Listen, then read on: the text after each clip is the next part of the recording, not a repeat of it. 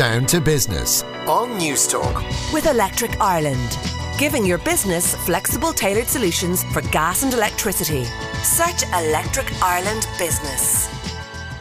Delighted to be joined in the executive chair this week by Mark Treacy. He's the Chief Commercial Officer at Ace Express Freight. Mark, you're very welcome to the programme. Thanks, Bobby. Now, this is a family business and certainly a large family. Tell us, you grew up in Rush and you were one of 10, nine boys and one girl. Is that right? Born in Rush and raised in Balrudry type of thing. There was 10 in the family. We lost one early on, so nine boys, one girl in total. Yeah. Okay. So, and were your parents always in business, or? Yeah. Well, both my mum and dad were business orientated. Unfortunately, my dad took the Irish divorce option, so reared by single-handedly by our mum. Right. So she'd done a great job. Yeah. Okay. Great. So the business then, you now have.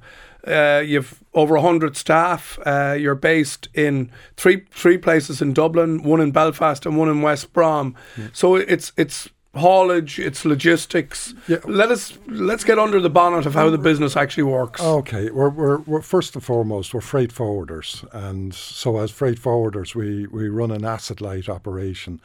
So we're the people that would transport goods to and from anywhere in the world. Okay. To Ireland. So that doesn't necessarily mean then that you need trucks and... We along with our 100 odd employees, 108 employees, we would employ at least 220 subcontractors on an ongoing basis. And some of them would be directly employed by us for nigh on 20 years. Okay. So if we want a truck to go to... Birmingham or Berlin, we would hire a driver with his own truck, send him off to Birmingham, do the drops around the UK, come back into Ireland, or the same with Europe.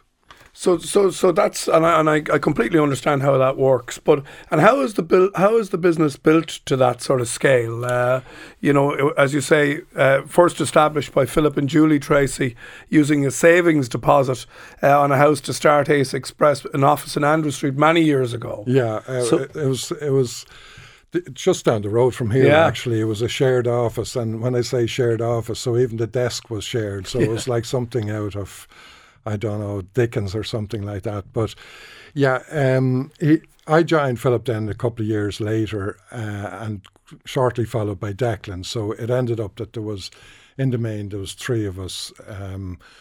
I got to work, Declan done it, and Philip looked after the money, or some people might say Julie does. But the idea was fairly simple. We specialised in the UK initially. Mm-hmm. So that meant that we were picking up goods day one in the UK, delivering them day two in Ireland. So overnight service to and from the UK, mainly concentrating on exports. And you start your own service. Initially you're using other people, and giving the work out to other people, but the need to control kicks in fairly quick.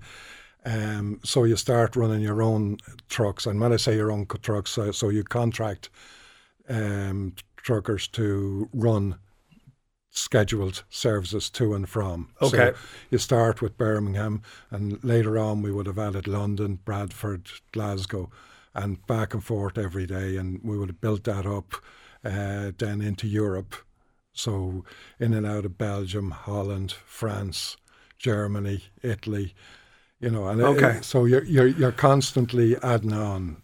You've probably talked Brexit to death in your own business. You've probably, agonised over it. I'm sure you've tried to prepare as best you can for it.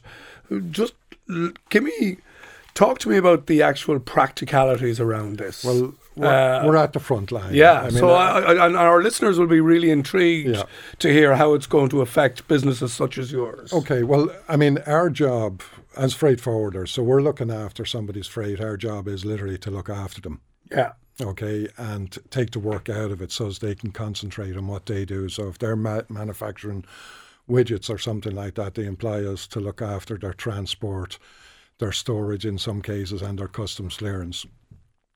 In the case of third country, at the moment we have free circulation within the EU. So basically that means there's a domestication of transport from Ireland to any part of Europe. Yeah. Okay. The need for complex paperwork and that type of thing is not needed.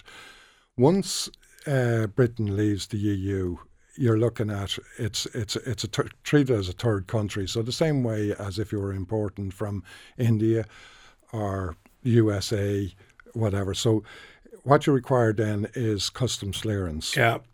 And it's declaration of goods. The revenue put it very well.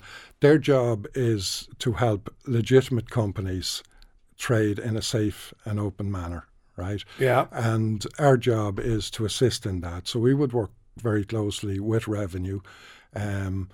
We have to declare what goods are moving and ensure that our customers, as much as we can, it's definitely up to the customer to produce the right paperwork, but it's our job to guide them and to remove any obstacles that might be in their way.